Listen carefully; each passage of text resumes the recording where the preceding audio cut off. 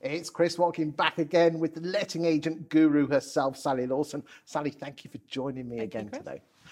Why do letting agents ignore 60% of the market? Talk to me.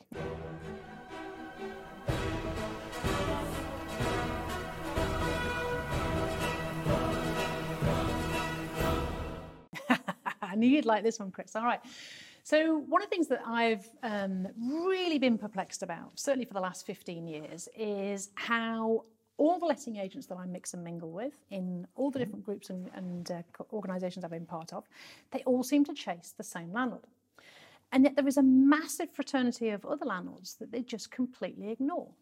And I don't understand that. I'm talking about HMO landlords. I'm talking about... too much work. Too much work. I'm talking about housing benefits. No, we don't want things like that. The asylum seekers, there's a lot of those coming through as well. No, housing too much hassle. Exactly. No, paperwork and... But let me ask this question. We as letting agents, we are the experts, right? Mm-hmm. We're the experts. So if we're the experts, shouldn't we be doing the complicated stuff?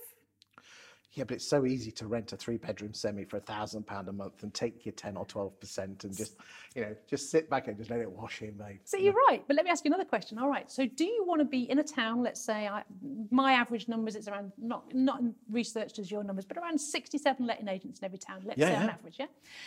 Do you want to be one of 65 chasing that landlord or one of 2 chasing those landlords?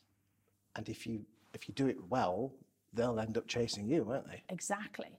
So what I'm seeing here is it's a lack of planning when it comes to setting your business up. If you're going to set a business up, you want to look for there's a niche, you want to look for there's an opening, you want to look for where there's a gap.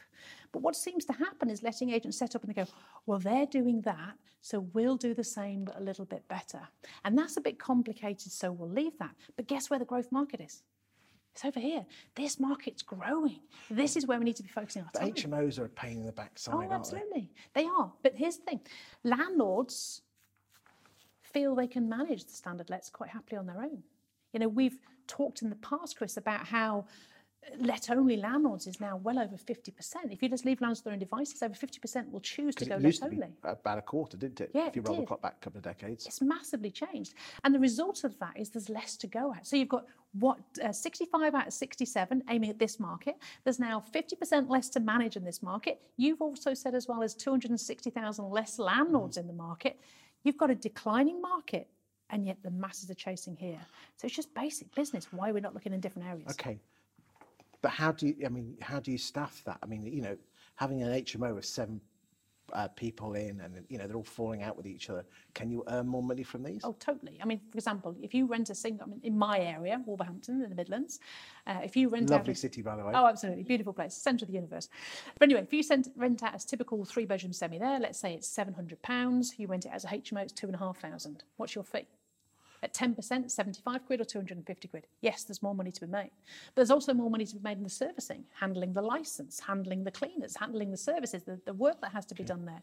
There's so much extra fees and charges you can charge for a HMO as opposed to a standard let. Because if you actually look, there are hardly any letting agents that focus on HMOs. Absolutely. And it's crazy because it's a massive market. It's been one of the fastest growing markets in the last 6-7 years that I've seen out there. It's absolutely huge. And it's exactly the same with the housing benefit. Wow. You're targeting people with housing benefit? Well, there's been a big challenge going back. If you go right back into the 90s and the noughties, if you went back to the 90s and the noughties, I know I'm showing my age here, but hardly anybody dealt with housing benefit. It was too complex. Nobody understood it. They were scared of clawback. They didn't want to get involved in that. Go into like the 2010s. I don't recall those noughties, 2010s. Going into the 2010s, a few people started waking up. We've been dealing with housing benefits since 2010, and there is massive opportunity there. Massive opportunity. There's some really awesome areas that give great returns. A lot of people in the housing benefit sector really just want good, solid homes. What I love about the housing benefit sector is they stay longer. So once they move into the property, they will stay for years. But of course, the challenge is you have to understand the housing benefit market. Can agents learn this? How do they learn this? There's like anything, Chris, there's stuff out there if you go looking for it. There's some amazing coaches and trainers out there that will coach you on housing benefits and understand the systems. There's so many opportunities for it, but you just have to do it.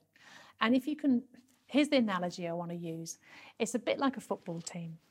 I'm not a football player by any stretch of the imagination, but you've seen those little kiddie teams when they got like 5 aside. What happens? The ball's going that way.